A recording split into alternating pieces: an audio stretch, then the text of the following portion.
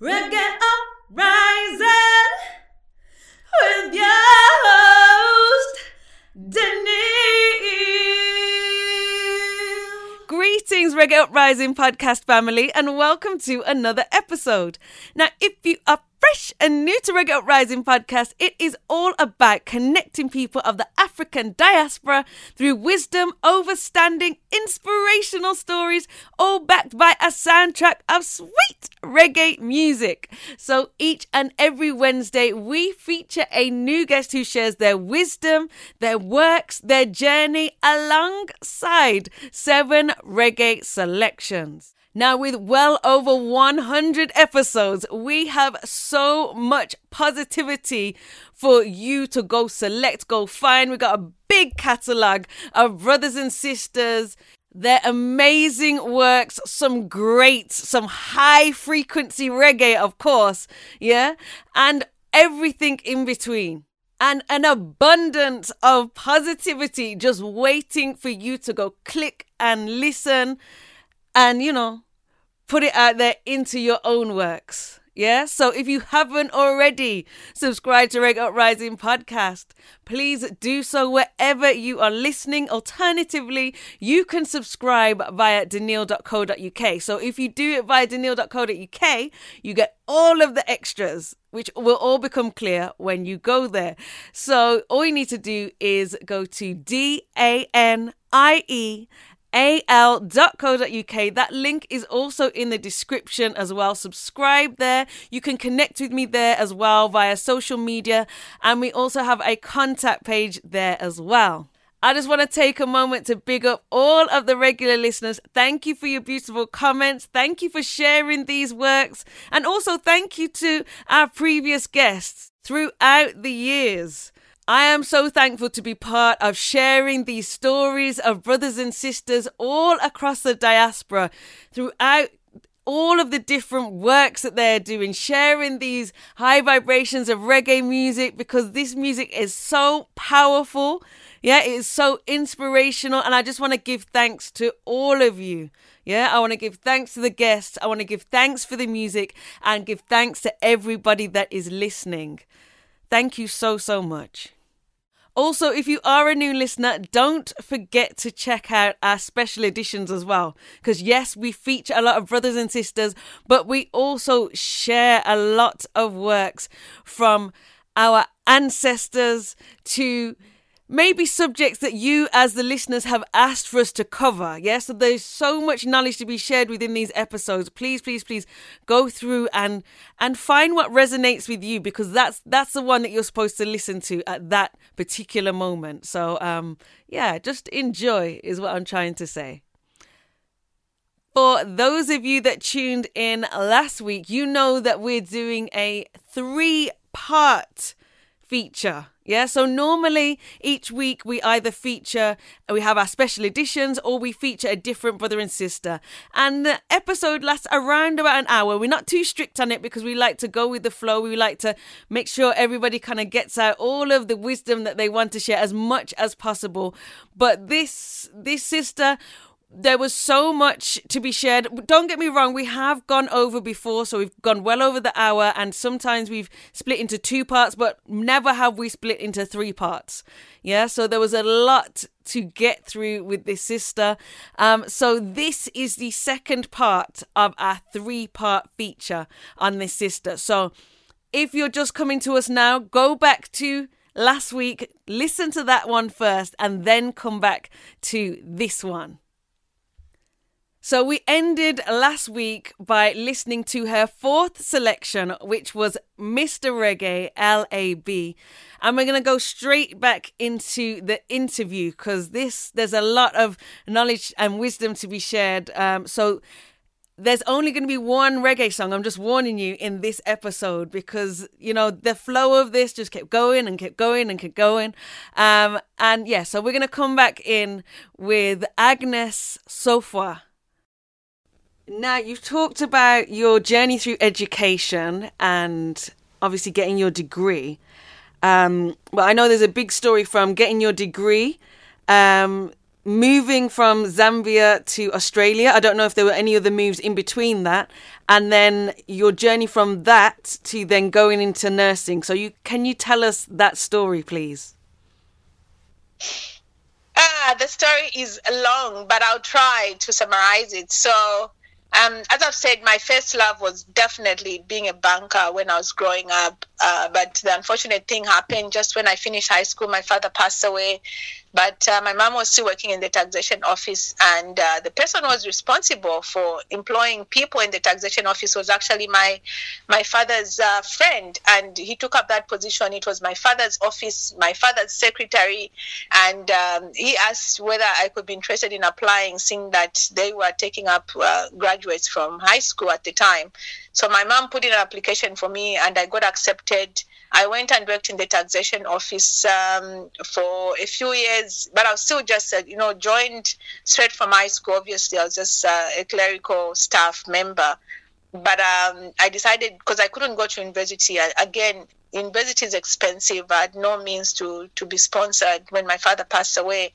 I decided to enroll myself into college, which is actually a UK course, AAT, which is a accounting diploma, which I finished, and I got an advanced diploma, and I got promoted in the tax office. I became an assistant inspector. But at the time, we decided that we were going to migrate or visit Australia for study purposes for my husband. So I continued studying part-time. And then we moved to Australia, where we decided to stay anyway, and to cut the story short. And I went into university to finish. I wanted to finish my bachelor's degree in accounting, which I did, I would say maybe 95% of the time. But meanwhile, I was still a mom. I was still working. Part-time. We had our third child when we moved, because we came with our two kids, our third child here. I was working in the bank at the time, and I was still studying, wanted to finish my bachelor's degree. Then in my last year of my studies, I became pregnant with our fourth child, who, when she was born, we realized that she had a condition which is sickle cell disease. And at the time, I was just finishing. When I found out that I was pregnant with her, actually, I was doing my summer school at the time. And when she was born, I was just about to complete my studies when I was told that she had sickle cell disease. And I knew definitely, because of the challenges that I faced, I didn't know much about hospital system. I'm one person who like knowing what I do, but I found a challenge where every time the doctors would come and explain to me what was happening with her, I would take a full 24 hours for me to go and research, and then the following day, that's when I'll come back with some questions. So whilst in hospital, when we got our daughter's diagnosis, the first thought that came to my head was that I was going to study medicine, which, reality hit when we got discharged after our first admission, almost 2 months in hospital, that I was a mom of 4, that I can't manage to do medicine. So I decided to quickly finish my business degree, which I was doing part-time at the time. Accounting degree. I went to University Student Services. That look, I know exactly what I want to do. I don't want to throw my studies away, my business studies, and start nursing altogether. Is there something that I can do, because I want to do nursing? Because I've got a family situation, I need to know what happens in the hospital system. I needed to understand sickle cell disease. So they told me that, what you can do is quickly finish, forget about those 2 units, which were very hard, which was auditing and advanced taxation and accounting, 3 very, very hard subject. They said, change this so that you can just finish your business degree and then enroll into this master's degree for nursing, which will take you 2 years. So that's what I did. I completed my bachelor's business degree, immediately enrolled into a master's degree in nursing. And I found that degree in Sydney, and we moved to Sydney. That's when I did my master's degree in 2013. And that's how I've been. So I finished my diploma in accounting, business degree, and I got a master's degree in nursing. The nursing really was to understand my child's illness. So you touched on, obviously, you've talked about the reasoning as to why you went into nursing, to obviously help your daughter with her symptoms and to overstand that more. Can you share more of your daughter's sickle cell story? When did you first find out that she had sickle cell, and when were the first symptoms apparent to you? So I'll start with the symptoms first, actually. My story really starts with me, myself, and how the hospital system really failed us. When I was pregnant with her, I was really sick. I was, if you understand sickle cell disease and the sickle cell trait, for people who live with a trait like myself, which is the sickle cell gene, in rare circumstances, you can manifest with symptoms if your immune system goes down. And for me, when you're pregnant, you sort of compromise a little bit. So the sickle cell symptoms manifested in me, and I had all the symptoms like a sickle cell patient. I had low HP, I was in pain and everything. And the hospital did pick up that I had the sickle cell trait. And that's about it. So they came to me and said, no, we found that you have a sickle cell gene. Does anyone in your family have sickle cell disease? But at the time, I didn't know. We didn't know, obviously, because my mom also comes from another broken family, like her father. Her father's side, they've got sickle cell. We didn't know. So I said no, and that's it. They took my word for it. So they didn't advise us that, when you give birth, your child might have the sickle cell trait or anything like that. They didn't. So when she was born, from about 5 or 6 months, she started having, which now we know that there were symptoms.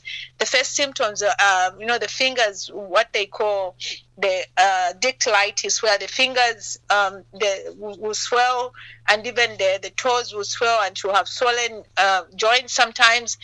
We noticed that from about 5 or 6 months, and she would cry, but we didn't know what it was. And every time I would take her to the doctors, the only thing that came to my mind was that maybe I had a disease that had passed on to her when I was pregnant, because I was sick when I was pregnant with her.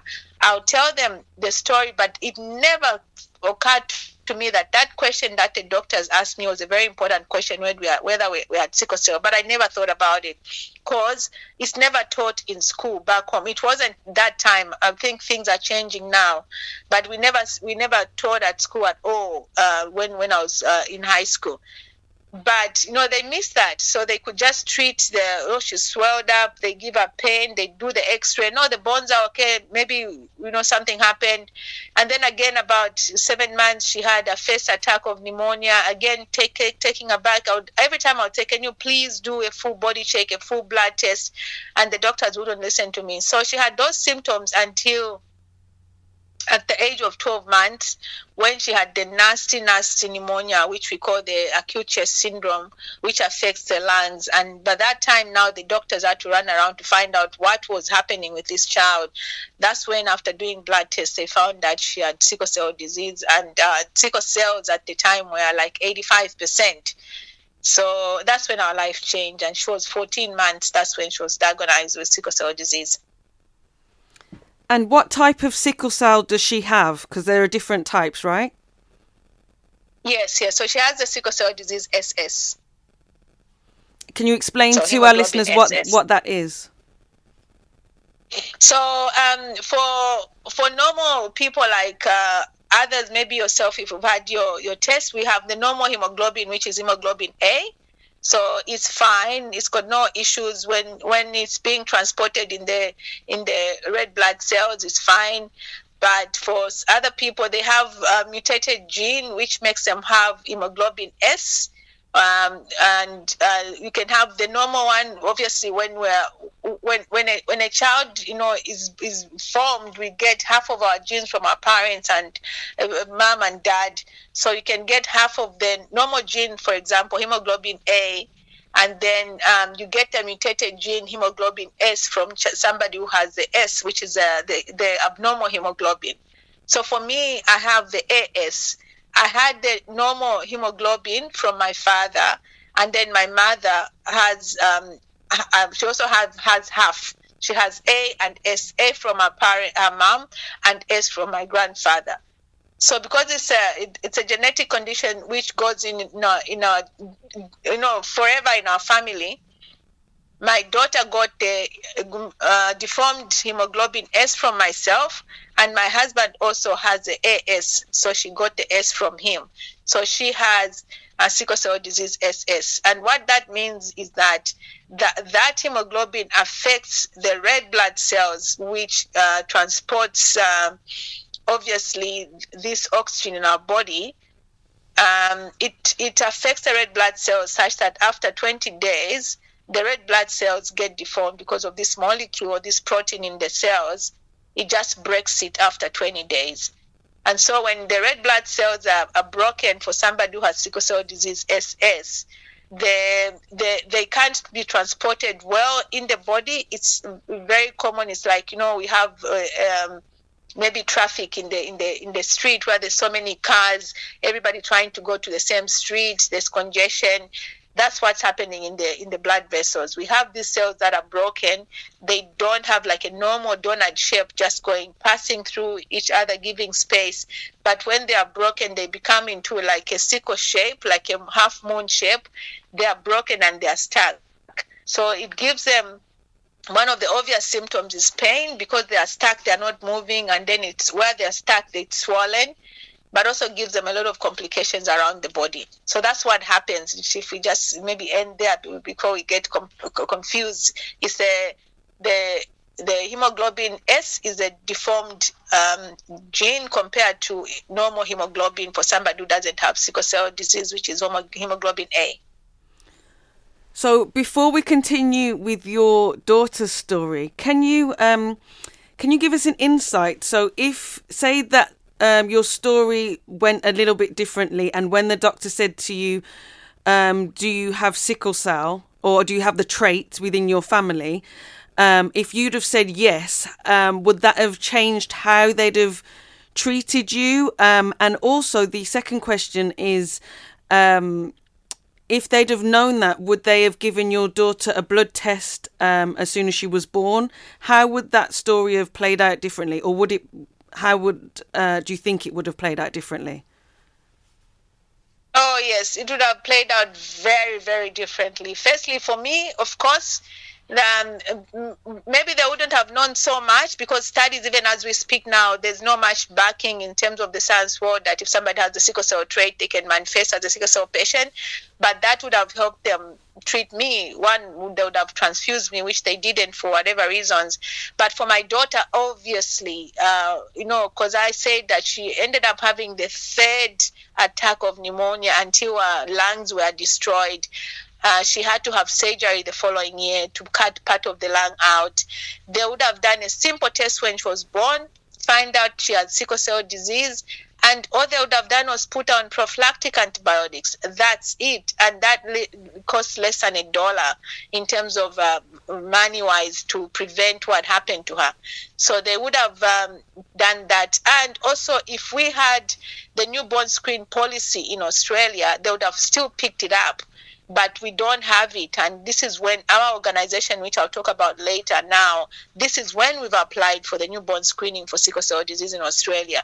But if they had it at the time, which is 14 years ago now because she's 14, they would have picked it up.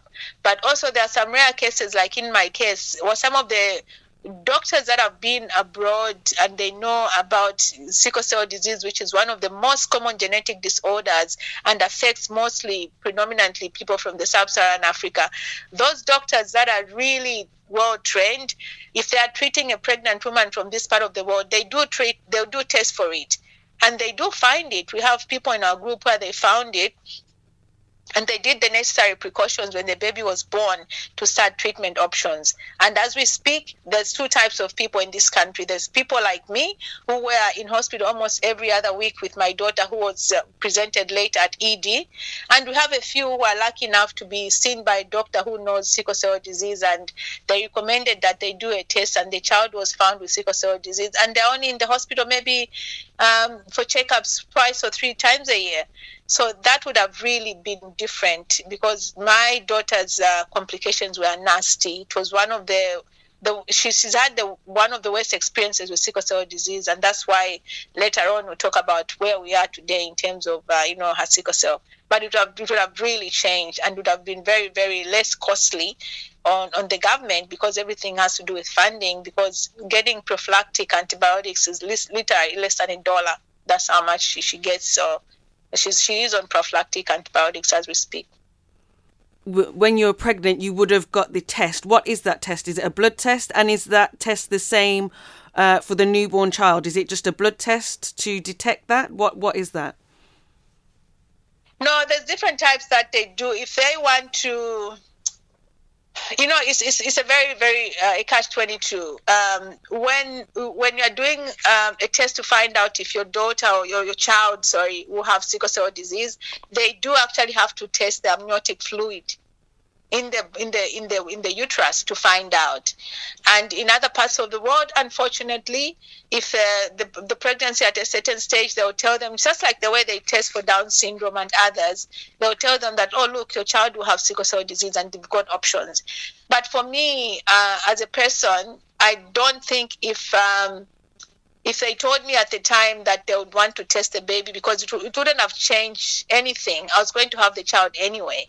So they would have done just know, for record purposes, put it on the file that I've got the sickle cell trait, and that when the baby is born, because if they had asked me, and I presented about 7 months, so the baby was almost full term. There was nothing like, terminating or not, which other parts of the world and other people are offered that option, and it's okay for them. They believe in that.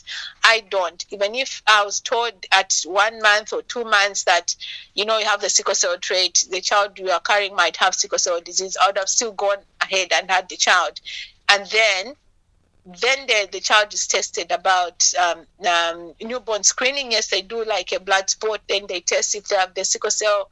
They do the first test, and they do the confirmatory test to see that they have the condition really. So that's what would have changed. But for like gynecologists, they would do a test which they do have to take some samples from the uterus, and there's different types of the tests which I can't really tell you offhand, which I can give you some information afterwards. But they have to go into the womb actually and take the fluid and test if the child will be born with sickle cell disease. But as a pregnant woman, in order for you to know if you have the trait, would that be as simple as a blood test, or is it more complicated than that? Oh, yes. It's a simple blood test. Okay. All they do is a simple blood test that they do is an electrophoresis testing just to find out if you have the sickle cell trait. And would that be the same for the child when it's born? So say if they tested the child as a newborn, so it's already born, would that be a simple blood test as well, or is that more complicated? Yeah, it's a simple blood test as well. But I think with the babies, they do maybe 1 or 2 tests, a confirmatory test as well. But again, it's just a simple blood spot, like all newborn screening testing. They just do a heel prick and get the blood sample, and they test it. Okay. So to move on with your daughter's story, when you found out at 12 months, can you continue with the journey with her sickle cell story, please? Yeah, so at 12 months, we were told that, this is a reality, and I fought with the doctors. I said, no, this is a diagnosis I was given when I was pregnant, when I was sick. You check again.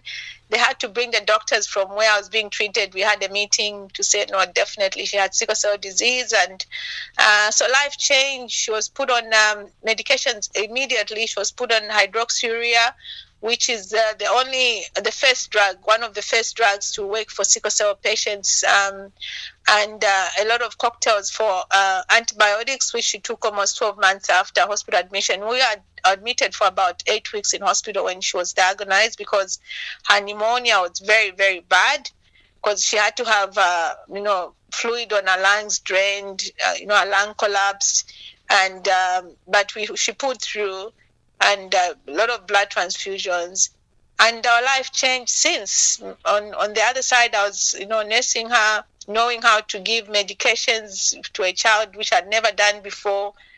a hospital every other month or every other week because she had damaged lungs now. That means she was susceptible to pneumonias every time, and coughs and sneezing wasn't good for her. So, but one of the things that they did immediately was to test all our kids to find out if some of them, because sometimes sickle cell can manifest late, depending on a person, it's very different. We've had stories where, adults were diagnosed over the age of 30, so they decided to test all the children, and they told us that our kids were okay, but at that time, even 15, 14 years ago, it was still common to have bone marrow transplants as a treatment options in places like the UK, the US, and India, but they had never done it in Australia. But they just had this information to say, the good thing about all this is that your child, the third one, if you ever thought of doing a curative option or things improve in Australia, she is a full match. So we sat on that information, knowing at the back of our head that maybe this could be something that is helpful. And also, if the hospital where my daughter was born were vigorous enough, they would have asked, even before my third child, when she was born, they asked me that, would you want to keep the cord blood? But because the hospital system, and this is when I became a nurse, I'm very good at explaining things so that I know that the patient understands. They didn't tell me what the cord blood does. So if we had kept the cord blood for our third child, it was going to be a very good source for the bone marrow transplant for my fourth. But the hospital system again failed us there anyway. To cut the story short, they told us that our third child was the match if we want to do the bone marrow transplant. And we sat on that information for years until we decided to go with that option. But it took long for us to go through that option. I decided to go into nursing. As I said, I had to change states. We changed states because of the treatment option. We found that our friend who had a child in Sydney, in New South Wales, they said that the treatment options there were better than in Perth, Western Australia, where we were. So we moved for that, but also I decided to go to university there to study nursing, as I said, full-time at University of Sydney. And treatment option continued with the hydroxyurea and prophylactic antibiotics, and obviously colds and flus a lot every season because of her lungs, which were damaged. And over time, the hydroxyurea, for whatever reasons, it failed. It stopped working on her. We changed to do regular blood transfusions, which was okay. But with blood transfusions, there's always risks. But also risks, reduce a bit because it's very, very, the way they do the testing here to make sure that there's no other conditions that are taken. It's very well screened here in Australia, and obviously all parts of the world, the blood is screened. But there's some things that you can't really avoid in terms of the iron overload and also antibodies, which she developed. So she developed antibodies, and she developed iron overload. So we needed to take, on top of all the other medication, we had to take extra medication to reduce the iron overload. But you can't do anything for antibodies. So over time, we changed from regular transfusions to red cell exchange, which reduces the likelihood of increasing the iron overload. So with that part, we eliminated the iron overload, but we couldn't do anything with antibodies. So she had developed the first one, and by the time she developed the second one, and as the more you get the antibodies, the more difficult it will be for you to find blood in terms of matching purposes. So after 10 years, the discussions of having a bone marrow transplant came back on the table because we were running out of treatment options here in Australia. We know that right now in the world, we have 4 drugs that are used to treat sickle cell patients. We don't have that in Australia. We only have hydroxyurea. So we had no other option. When the hydroxyurea failed for her, it meant that the next thing for us was we go for blood transfusions or red cell exchange, obviously, or both of them involving blood. And that started failing slowly for us. And that's when we started going back to discussing the bone marrow transplant, which had never been done before in Australia.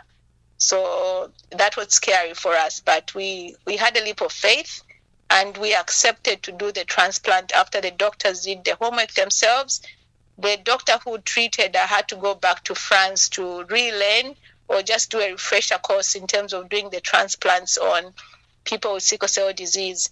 She went to France for 6 months, came back and said, I'm now ready. We can do the transplant. I've gone back because she did transplants way back. She was French. Before she moved to Australia 10 years before, she had done transplants. But over time, she had never done any in Australia. She had to go back.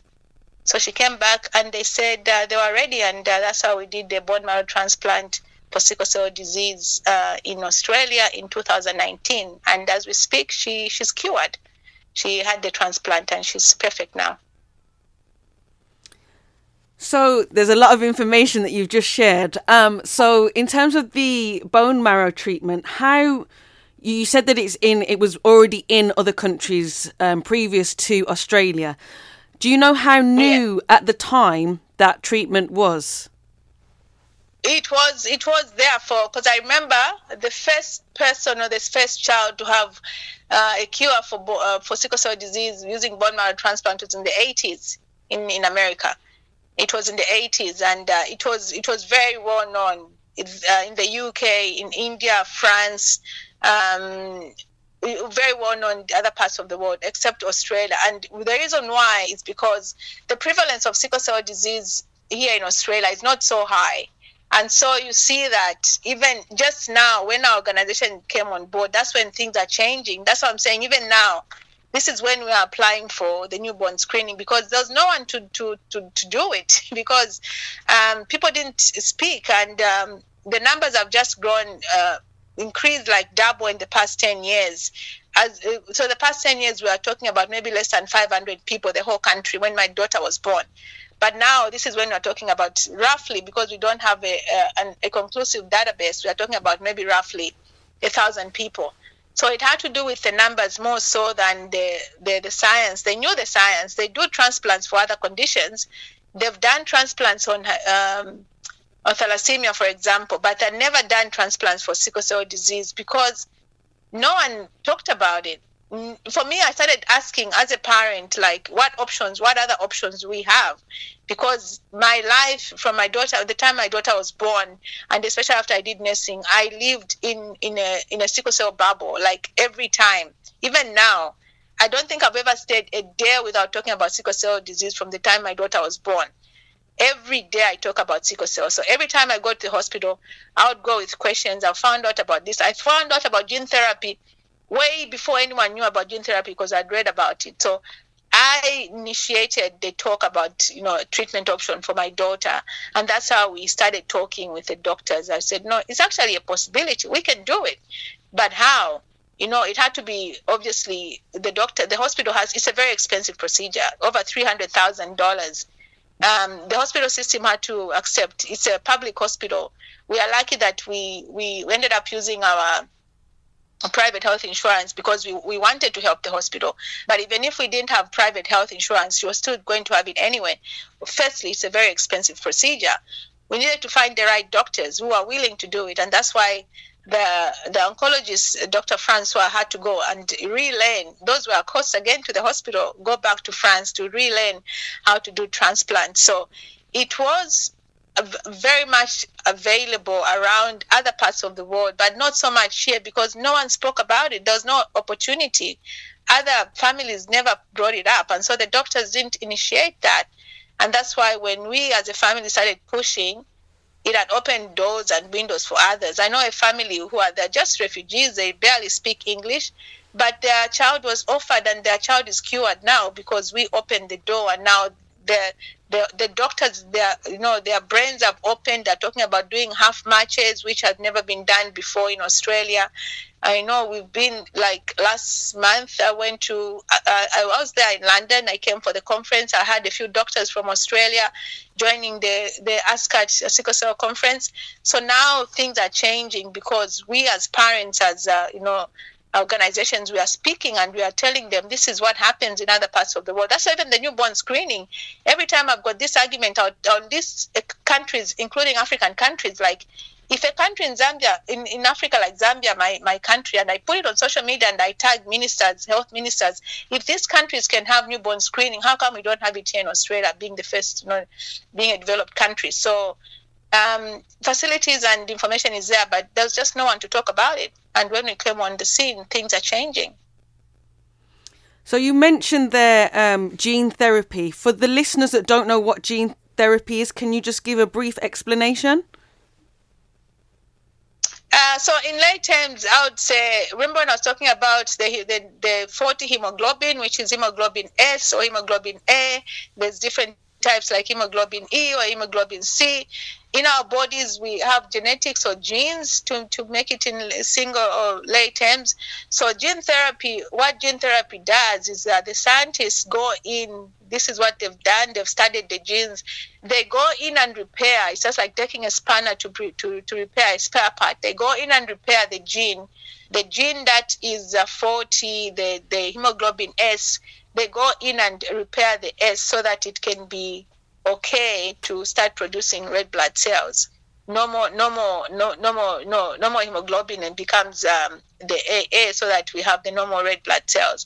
So they manipulate the genes to make it okay when it's 40, in simple terms, as opposed to having that sickle cell SS where the red blood cells would die after 30 days. That doesn't happen. And sometimes they go in when you are born, for whatever reason, science, when the babies are born, they are born with a hemoglobin F, which is fetal hemoglobin. That hemoglobin, for whatever science it is not affected by sickle cell disease. So the other thing, so there's different types of what they do with the genes. Sometimes they go in to manipulate so that they increase the production of fetal hemoglobin, so that you are not affected by the sickling that sickle cell patients go through. So in simple terms, it's manipulating the gene in our body so that you are not affected by the sickle cell symptoms.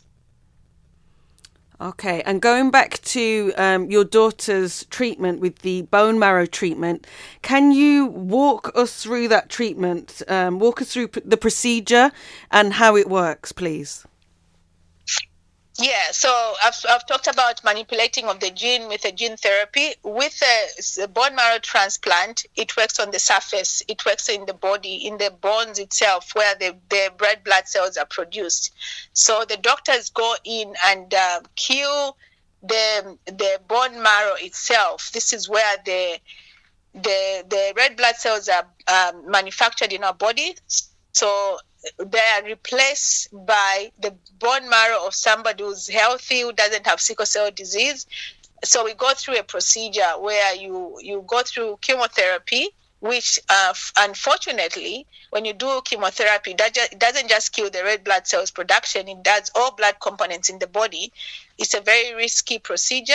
I know there have been fatal cases after the procedure because that's how risky it is. So you go in and have chemotherapy for about 10 days. That's what our daughter went through.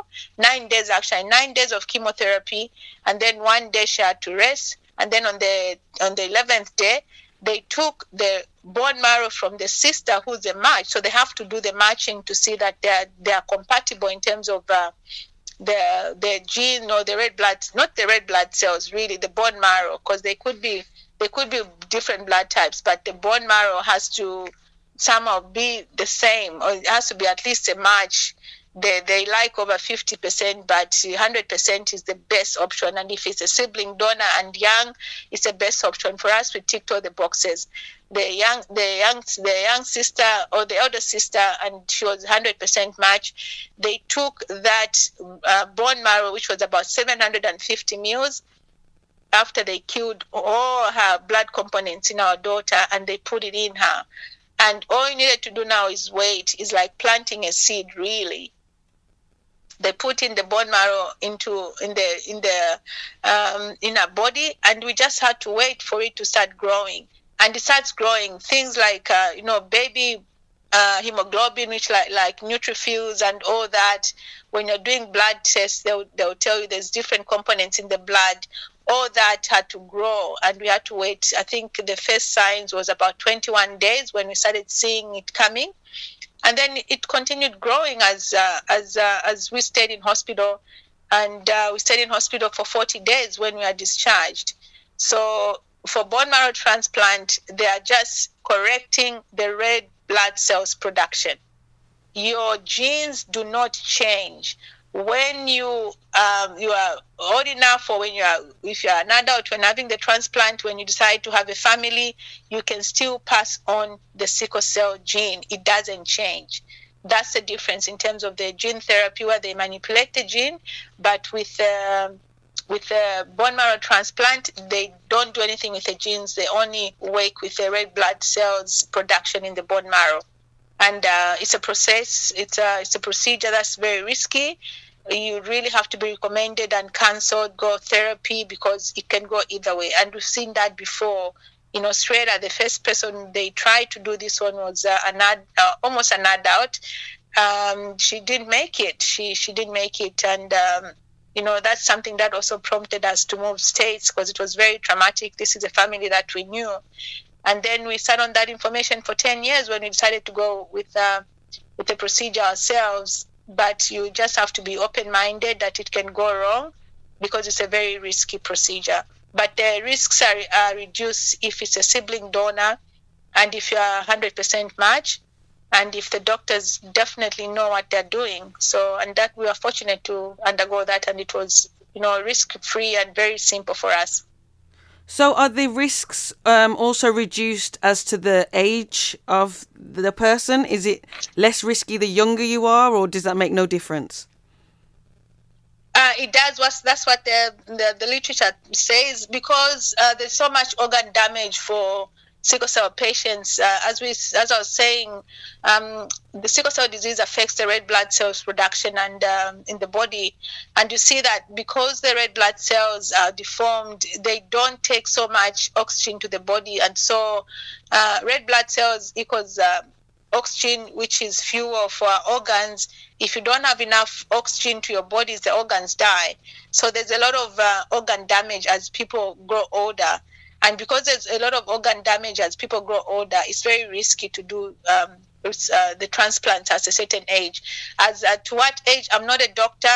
I'm a nurse, but I don't treat sickle cell patients. I wouldn't say so. So the best thing people can do is to ask a lot of questions from doctors. I mean, I've done a lot of talks on social media about, sickle cell and bone marrow transplants. People can look me up and see all the talks that I've got. I think 3 or 4 videos on transplants and sickle cell disease. The doctors will tell you the right age, but they always say the younger the better, because the organs are not as damaged as the older people that are living with sickle cell disease. So by the time she was 10, they started we started having that discussion, because we knew that if we miss that window, the risky percentages was going to be higher. And that's why we decided to, in part because she was 10 when we had to do it, because of the age as well. And how old was the sibling at that point in time? Oh, she was 12. So there are 2 years difference. So she was 12 at the time. Right. And what was the recovery like for her?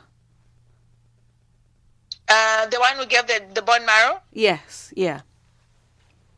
Oh, she only stayed in hospital for a day. So there's different ways in terms of how they collect the bone marrow.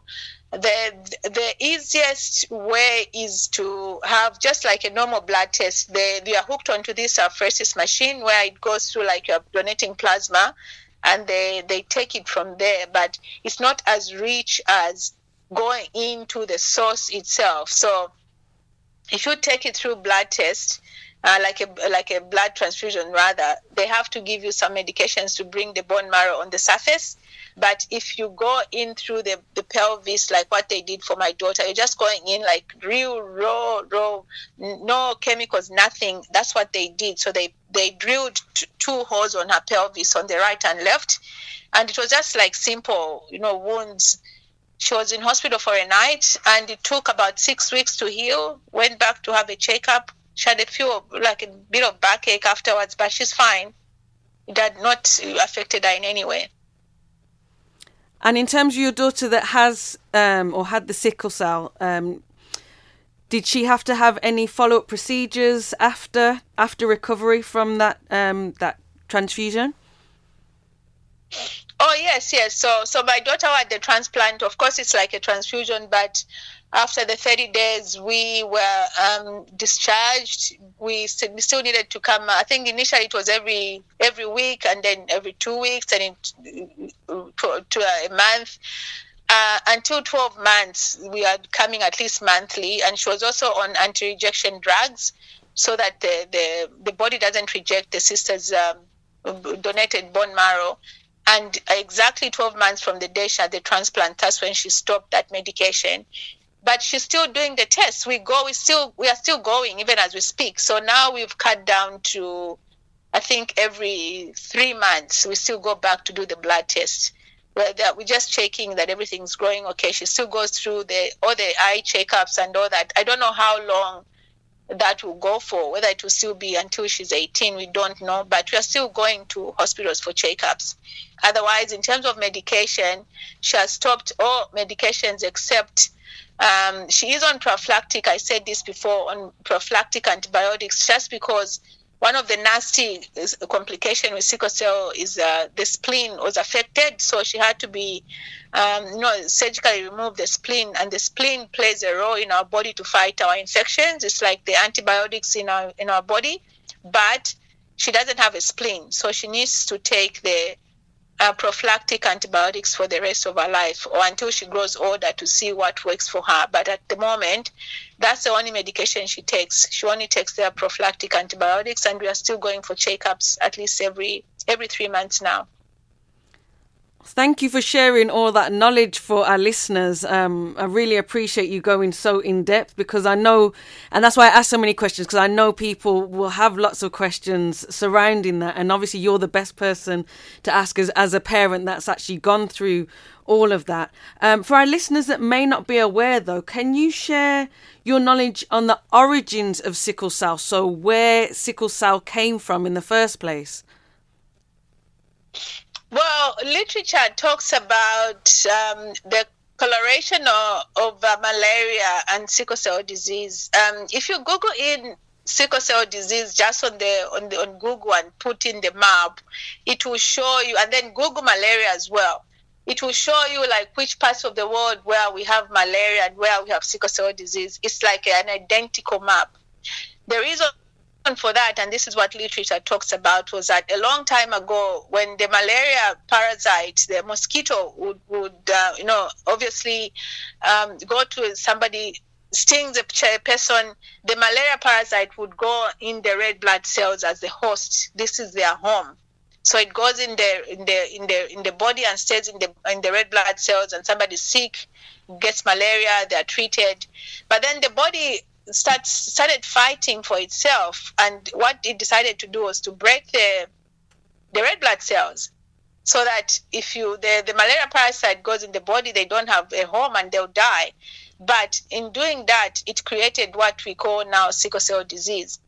Okay, you don't have, when you carry the sickle cell trait, you don't have a severe, not that you can't have severe malaria compared to somebody who doesn't have. So if you have the sickle cell trait, malaria won't be as severe. But if you have sickle cell, then you have sickle cell disease, and the red blood cells are destroyed, and that's how it came about. So you see that we have a lot of people, because malaria is predominantly in sub-Saharan Africa and some Mediterranean places, but also so these maps were originally, if you look it up, they are there. But in today's world, because of migration patterns, because of intermarriages, we find that sickle cell disease is everywhere. And it's not just affecting people of color, because a long time ago they used to say that it's a black disease, which is not. Right now, you can look as Caucasian as you can be, and you'll be in the same hospital with my daughter who's as black as she can be, and they both have sickle cell disease, because it's a genetic condition. As I said, for me, on my mom's side, my mom doesn't have it, but her father, who's my grandfather, has a sickle cell gene, which has manifested in me, now in my daughter, because it's a generation thing. It goes on and on and on and on. And so predominantly affects people from sub-Saharan Africa and the Mediterranean and India and other parts of the world like the Saudi, all those places where there's malaria, let me just say that. But the only thing that can tell you is for you to get tested, because you can never know your genetic tree until you get tested to see your blood type and see what you have in your blood. Okay, and for our listeners, again, that don't know, you mentioned earlier that some of the symptoms to do with sickle cell were pain-related. What are the other symptoms? What are the other? How does it manifest in the body in other ways? Yeah, so one of the things that I spoke about was pain is the obvious one, but there's so many. So there's symptoms initially. So there's symptoms and then there's complications. So symptoms will be pain and you'll be anemic. So you can have anemia for no reasons. You're just feeling tired. You're always fatigued, and also pain and the swelling of the hands and feet when they are young, especially. You can also have frequent infections. You have maybe your child is not growing, as at the same level with other children. You have things like vision problems, all those. So those are symptoms that you can just question yourself. And this is why, for me, when my daughter had pneumonia for the third time, I already had children before who we had never visited hospital. But when she was having these infections, I started asking myself, I was telling my mom, I was like, there's just that sixth sense as a mother that there was something wrong. So those are symptoms. And once now you know, even if you don't know, then now symptoms turn into complications. Like my daughter had the infection, she had the pneumonia, which turned out to be an acute chest syndrome. But because it wasn't treated as the way it should be treated as a sickle cell patient, she ended up having a collapsed lung, and we ended up cutting part of the lung out. But fatigue, anemic, infections, vision problems, delayed growth, all those things are something that you start questioning. And the sooner you know, but also when you are, you know that you are from, especially if you are from sub-Saharan Africa, just getting tested will be the number one thing I'll be doing for my family, even if I've got, I don't know whether we have it in our family or not. Just getting tested, this simple blood test is very easy. And in most parts of the world, especially developed countries, it's free to get tested. So obviously there are traditional treatments offered for sickle cell and there are newer treatments offered. You mentioned earlier the hydroxyurea. Can you explain a little bit more about what that is, and then tell us a bit more about the traditional treatments and any new treatments that you're aware of? So hydroxyurea is a drug that helps production of the fetal hemoglobin. So I did say in the body, there's the hemoglobin, which is AA, which is fine, no issues. And then we have the hemoglobin SS, which gives sickle cell disease and all these complications. But also when a child is born, they are born with fetal hemoglobin. I spoke about this. Fetal hemoglobin, for whatever reasons, for whatever science, is not affected by sickle cell disease. So what hydroxyurea does, it starts the reproduction of that fetal hemoglobin or baby hemoglobin. So when they give you hydroxyurea, it slowly starts producing. Even if you have just about 20 or 30% of that, the symptoms of you having the symptoms of sickle cell disease are very, very, very reduced. Our daughter went up to about 27%, and at some point she was okay. And then obviously it stopped working. But the more you have that fetal hemoglobin, which is what the hydroxyurea does, the less likely you're going to be affected by sickle cell disease. So that's the number one treatment. But on top of that, if you are from the investor one also is having the prophylactic antibiotics to avoid infections, because we don't want to risk having infections.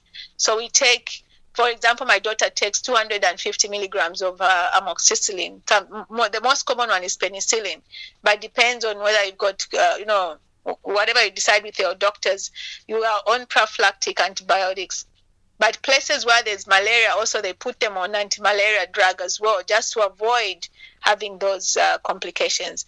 So, and then also some doctors will prescribe iron tablets because of being anemic, and they're going to prescribe some iron tablets as well. So that's the tradition, really. And I would say 99% of the places around the world right now, they all rely on hydroxyurea because, unfortunately, all the medications that have come up to be used as, other treatment options, they're all coming from the United States.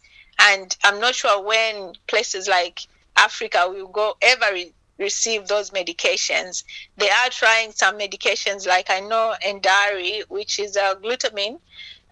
They've got 1 or 2 countries in Africa that are trying that, but looking at the prevalence of sickle cell disease, that's like nothing compared to how many people are affected. But most people are on hydroxyurea, which unfortunately as well is not as it's not very common because it's not easily available in places like Africa. So is hydroxyurea, is that an expensive treatment? Is it quite cheap to produce? It's a very cheap drug at the moment, and I have had this discussion with the parent company who firstly produced hydroxyurea. So hydroxyurea was not made for, the doctors went into the lab and decided to investigate on sickle cell disease, and then they came up with hydroxyurea. No, it wasn't like that. So hydroxyurea was created or done for people with different cancers.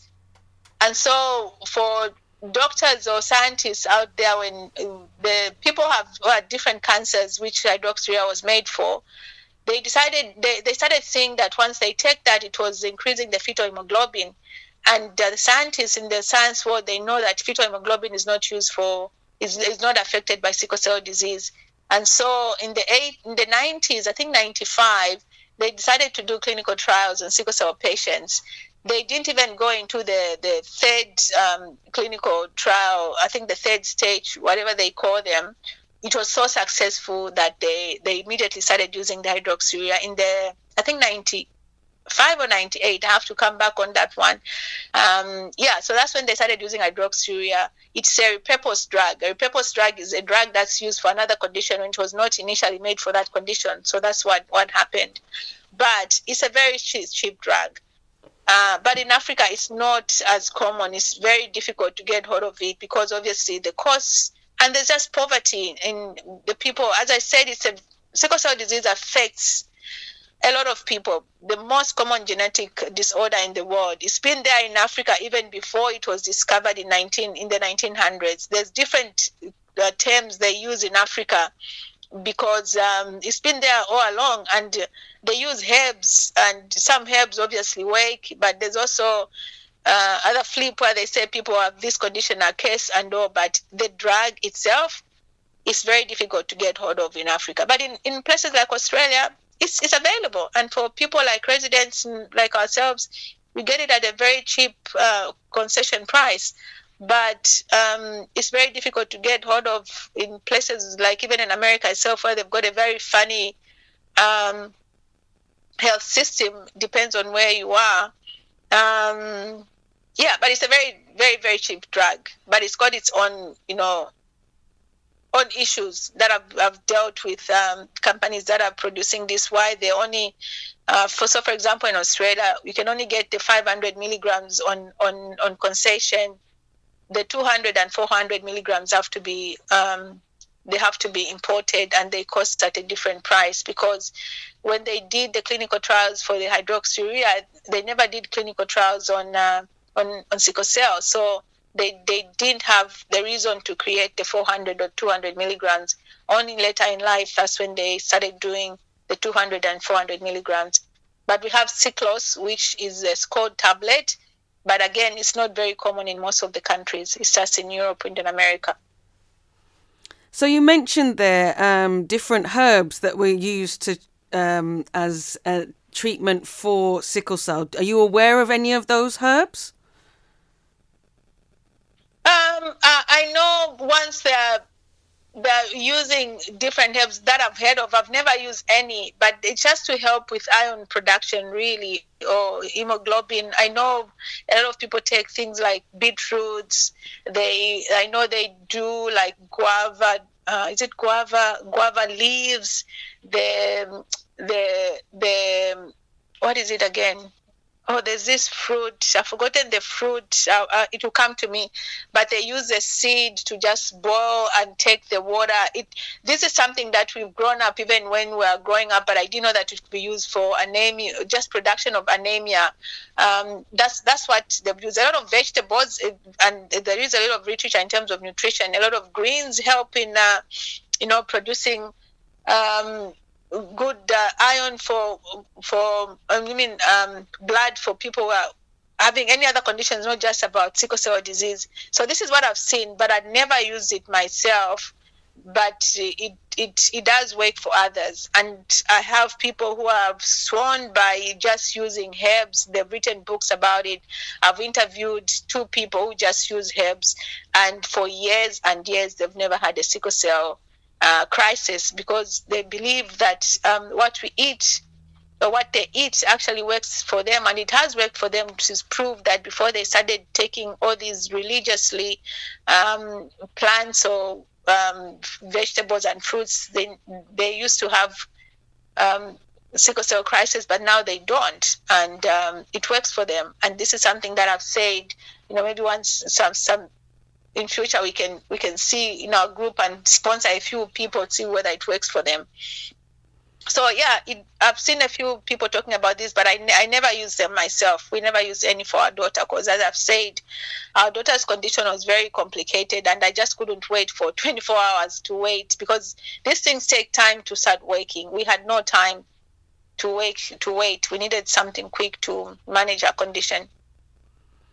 So, if any of our listeners wanted to find out more about those brothers or sisters that you said have written books regarding using foods and herbs, who would they look for to find out more?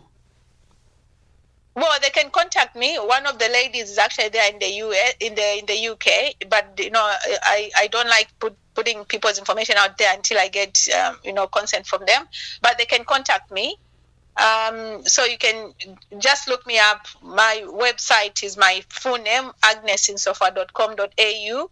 If you send me an email or text message or find me on social media, get in touch with me. I can connect you with people that I know they swear by what they eat that has helped them in terms of managing their sickle cell disease. So let them look me up. Agnes Sinsofa is my name, and my website is my name, agnesinsofa.com.au. Now, in terms of policy changes, what would you like to see when it comes to sickle cell, and where in the world would you like to see them the most? In terms of policy changes, for me, we start with the top highest organizations who make policies for the world. I wouldn't single it out in terms of different countries, just because I know sickle cell disease predominantly affects people that come from the sub-Saharan Africa. And I'm sorry, but the policies and the politics in these countries it's something that I don't favor myself. There's so much bureaucracy and so much red tape. But if we work together as a global world, as a community, and go to the World Health Organization, the United Nations, and put policies that can help the sickle cell patient, we are talking about sickle cell disease being the most common genetic condition in the world, then something can be done. The same way the world came together and we had funding from different organizations about COVID, we can change the world. It doesn't take that much to have free hydroxyurea in all the hospitals in the world to treat. At least the least we can do as a world is have that drug available for patients. But most of the African countries, some of the people that find me online, especially when I post, because every year I write at least an article about my daughter's cure, and then they'll be, oh my God, how did she get cured? And then I tell them that, look, I'm going to be honest for you, like seriously, a bone marrow transplant is not something that you can talk about. Let's start with hydroxyurea first. Then they'll be like, what's that? They don't even know what it is. We had to, so many times we have to find doctors in different countries and help people being prescribed hydroxyurea, because patients don't even know that there is this drug. So the least we can do is change policies from the top organizations like the World Health Organization, the United Nations, and all these people that have money and come together and, have these people, at least the least we can do is give them hydroxyurea and antibiotics, and then we can start talking about the cure. But for now, let's tackle simple things like managing before we even talk about curing, because curative options won't come now, not even in 100 years in the African patient. We need to talk about how do we manage these patients. I'm not going to single out a country in Africa because their policies are different, their priorities are different, but we need to prioritize sickle cell disease as a global world together. From the topmost organizations, when they go to these World Health Organizations meetings, they should put it on the table. They've been there. They've been like in the 1998 where they had, I think so, I need to go back again to my records, where they've done a strategic plan. By now, the policies that were, introducing that strategic plan should be doing all this. But, we're still looking at, we don't have comprehensive sickle cell treatment centers in most countries. We don't have newborn screening in most countries. And even if we do, like I know we have it in Zambia, we have 10 provinces in Zambia. We only have newborn screening in 2 provinces. What happens to the rest, the majority of people that are, affected by sickle cell disease? Training of just awareness. Every day you have people asking you simple things like, what is sickle cell disease? We need awareness program. We need testing. The same way we did, especially with, let me not even talk about COVID. Let's talk about HIV. Where those days it was taboo, but now look at how HIV is known. And why? Because there was funding which was put into HIV AIDS because it affected not only the African patient, but it affected everyone around the world. And that's why people got interested and funded HIV AIDS. But because sickle cell disease only affects certain people, there hasn't been so much interest. Things are changing slowly, let me confess, but it's not at the pace, at the rate where I would want it to be, to see that the person in the village suffering from what they think is a curse on their child, they don't know that that's a genetic condition. We need healthcare workers in communities. We need leaders to change mindset of people like the kings and queens and chiefs in small townships to understand that sickle cell disease is a genetic condition, it's not a curse, and that there's a treatment option because it is killing as we speak. Millions and millions of children below the age of 5 are dying in Africa because the treatment is not as good as compared to developed countries, unfortunately. So let me end there. So you mentioned there the thought process or the belief of it being a curse. Can you explain that a little bit more for us? Yeah, so I have heard a lot of times where most countries, especially Western countries, West African countries, for example, I'll give you an example in Nigeria. Like Nigeria, they call it the capital city of sickle cell. They're like almost every other person has a sickle cell gene and they have to get tested before they get married. They also have a name. They think it's a curse. They've got a name that they call them. I think it's called Abiku or something. People who are, if somebody from Nigeria, you will be listening to this. They've got a term that they call these people. It means somebody who's cursed.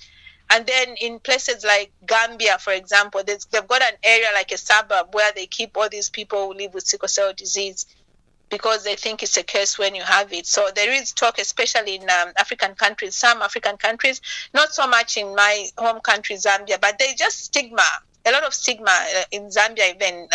People don't want to talk about it. Obviously, as I said, some of the symptoms, the topmost symptoms, obviously, is being anemic. And anemia comes with fatigue. So if you are fatigued all the time, no one wants to employ you. No one wants to hang around with you because you're always tired. And people tend not to talk about it. They keep quiet because if you speak, then, you are digging a hole for yourself. You may find, and some companies actually, which is discrimination, but they do say they can't employ somebody with sickle cell disease. But it happens. It happens a lot, especially where we don't have policies to back patients in some countries. So, there is a lot of stigma and a lot of name calling in some parts of the world for people who have this condition, unfortunately. So you shared a lot of information with us regarding sickle cell. Can you tell us more about your organisation, which you are the founder and CEO of, Australian Sickle Cell Advocacy? Yes, please. So when my daughter was born, one of the things I wanted was information. I just wanted information. I was done with reading. I needed to speak to somebody. And then I found out that there was no organization that would help me. I was in Western Australia at the time, so we moved to Sydney again. I had one or two families, but it wasn't enough. I wanted us to meet somewhere and talk. So when I was in Sydney, I spoke to one of the doctors to see if there's any organization that can help us. And then he said, I don't know of any organization, but why can't you start one? I was like, okay. And it stuck with me for a few months. It was just in my head, but I didn't act upon it until I moved to Melbourne when we started, searching for this cure for our daughter. I started a support group online on the Facebook group, which we got a lot of, inquiries from people, not just in Australia, other parts of the world as well. But with our Australian patient, we decided to start having informal meetups, and then we realized that some of the questions that we had, we couldn't do them as a not-for-profit organization. But before that, when I went to one of the hospitals here in Melbourne, the doctor said, look, there's an organization that helps patients with thalassemia, which is very similar to sickle cell. So you find out if they can connect you, if they've heard of any sickle cell patients. So I Googled this organization. I went and saw them. And then they said, you know what? We do have one or two patients who have parents who have children who have sickle cell and better, because there's different types of sickle cell. So there's one SS, but there's also sickle thal, which is a combination of thalassemia gene and the sickle cell gene. Then they said, we have patients, two families, so you can join our group, and then let's see how we can increase sickle cell awareness. So I joined the group in 2014, but I gave them a condition that, look, it was very difficult for me to find you. If you want me to join the organization, I suggest that we change the name, because they were Thalassemia Victoria, which is just based in Victoria, in Melbourne, I would say. So we changed the name from Thalassemia Victoria to Thalassemia and Sickle Cell. I stayed with that organization, tried to implement policy change for 4 years, but it was very difficult. This organization has been around for over 46 years. All they've known their life, and some of the patients and patient representatives have been there from the beginning. Mindset change is very difficult if you don't act upon it. And so it was very difficult for some of these patients to change their mindset, to start also looking at sickle cell. And then 4 years later, as sickle cell patients, we thought we needed more support from the government in terms of things like testing and all that. The other things that I can't go into detail in terms of concession, pricing of medication and all. So we decided to form a separate organization altogether, just supporting sickle cell patients, and that was in 2018. So we started off in Melbourne, and now our organization is countrywide. We have patients all over Australia where we support, we provide information, we connect families, we lobby policy change, and we've been doing that for the past 4 years. And I must say, we are happy with what we've achieved for the past almost 5 years now. For the first time ever in history in this country, we have ministers standing up, health ministers on sickle cell, in Sickle Cell Awareness Month in September, on World Sickle Cell Day on June 19th, standing up and supporting the sickle cell patients. And we have patients who are born in this country over 70 years. They've never heard of a minister standing up and speaking and acknowledging them. And that's has started happening now. And we are now implementing things like newborn screening, which is in the process. We applied for that 2 years ago. It's a process, but we are getting there. Hopefully get it next year. But it's something that I'll be very proud of if it's done, because things like what happened to my daughter will be eliminated for a lot of children if that's implemented. So that's where we are. We're very active on social media. We've got a website, which is allsicklecell.org. Also sicklecelladvocacy.org. You can find us on social media, all different social media platforms. And we encourage anyone who has sickle cell disease or they want information if they come to Australia to connect with us. Give us an insight into the brothers and sisters that do come to your organisation then. Where, if they're coming from different countries, where are these countries that they're coming from in terms of then coming to Australia and coming to your organisation? Well, we've got a variety of patients, and that's why if you go to our website, which is sicklecelladvocacy.org, we have translated our brochures because our patient group or patient demographic in this country working with the doctors is very, very vast.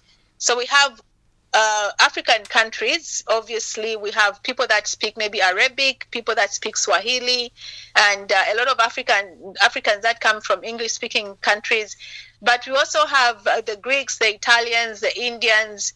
And so what we did for us as an organization, we've done about 7 brochures, just simple things like explaining what sickle cell disease is. We talk about transfusions, we talk about mental health, we talk about sickle cell disease in schools. We have translated this information in 7 languages because our patient groups are very, very, very vast, as I've said. And we did this with a consultation of the doctors. So we have, if you go on our website, we have brochures in English, obviously, Italian, Kirundi. We've also got a lot of patients, Kirundi-speaking countries, speaking people, because when there's wars in Africa, Australia is one of the options that they take refugees from.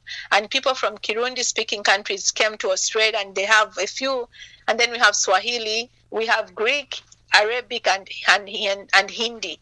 So these speaking people, these languages, they are able to connect with us, and we have these patients because the doctors told us, no, can we have brochures in these languages?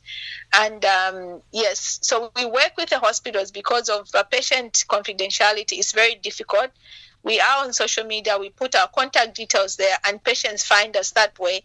But we also have brochures in the hospitals where we can give the patients the brochures, but if they want to connect with us, they can. It's their choice. So the doctors and the nurses are either in between us and the patients.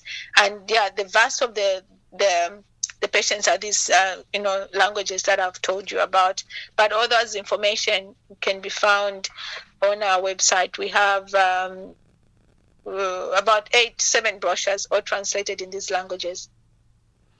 And for any of our brothers and sisters, any listeners that might be financially affluent that would like to help you in the works that you do, which is the best way for them to get in contact with you? And ideally, where would those finances be going to? What would you first implement those finances for within your organisation? Yes, so we are a registered charity in Australia. When you donate to us, you get your money back 100% at tax time. And once you donate to us, we have different projects that we are working on. One of the things that I can maybe point out right now, we are trying again with the hospital system, trying to make alert cards. This is where, when you go in the hospitals, the doctors don't have to take long. You don't have to take long in the ED because you have all this information that alerts the doctors and the nurses how you're supposed to be treated, even if your hematologist is not available. A lot of resources, especially mental health, in terms of helping our patients, but also just support. During the pandemic, we sent through emergency bags where we just sent thermometers, hand sanitizers, information, because our organization, people that come to this country, most of them are affected by sickle cell disease, are migrants, or some of them don't even have a residence yet, and it's very costly. If I had the money, we get so many inquiries, just even sending food for these people, we can. But because we are a private charity, we rarely get funding. Only if we apply for grants. It's been very difficult for us. There's so many things that I would want us to work on, but because we are limited for funding, that's why most of the time our work revolves around information sharing, also policy lobbying, but also connecting patients in different towns. And also we meet up, like even at the end of the year, we'll be meeting as groups just to catch up as families and just to, talk what's working for you, what's not working for you. But also representatives, if the patients want us to represent them, we've done a lot of letters in terms of immigration purposes. We can write letters to immigration purposes, to schools, universities, colleges, informing all these places how sickle cell works with a patient or somebody living with sickle cell disease. That's something that we do behind closed doors to help patients that connect with us. So again, the information, they can get in touch with us. If they're in Australia, they've got a toll-free number, which is a 1-300 number, 1-300-148-826. But even my number is everywhere on social media. They can send a WhatsApp message to me or email me or send us a message on social media, and we can get in touch with them. Well, thank you so much for sharing so much information and your works. Your next selection is Caribbean Plans. Can you tell us why you chose this selection, please? So my answer would be the same again. And I've been listening. This would be like last week. It was just like my kids be like, again, we see that you found another song. I love the song. It's a danceable tune. And it's just something that I'll be, especially in the summer. We are going into summer next month. I see myself, with my girlfriends and just having drinks and dancing. That's the kind of song that I would go to. It's not so much like traditional reggae, but it's got that beat where I'll be just relaxing and having fun. I love dancing, as I told you, so I can dance to this song and I like the tune. I hope you enjoyed part 2 of this 3-part feature with Agnes Sofwa. If you would like to connect with her, all of the links are in the description. If you haven't already subscribed to Reggae Uprising podcast, please do so right now. Alternatively, you can connect via danielle.co.uk. So that's DANIEAL.co.uk. If you would like to get in touch, connect there through the contact page or social media. But you can also subscribe there as well. So you can subscribe to Reggae Uprising podcast and you get all of the extras if you subscribe via danielle.co.uk. But that link is also in the description. Make sure you're back here next week for the final part. So part 3 of this feature. Yeah, I'm going to leave you. I know you haven't had the reggae music like you used to like the 7 reggae selections all in the one episode. I'm sorry, they're all spread out, but we're going to finish off this episode with another one of her selections, Caribbean Plans by Shaggy and Poofy. I hope you have a wonderful week. And as always, blessed love. Baby girl, you should know that you're my starlet. I hope you know that you're the best thing on the market. Come out, you cried, I got better than a carpet. You me target, just know me not afraid to target. You know I'd rather have you real close to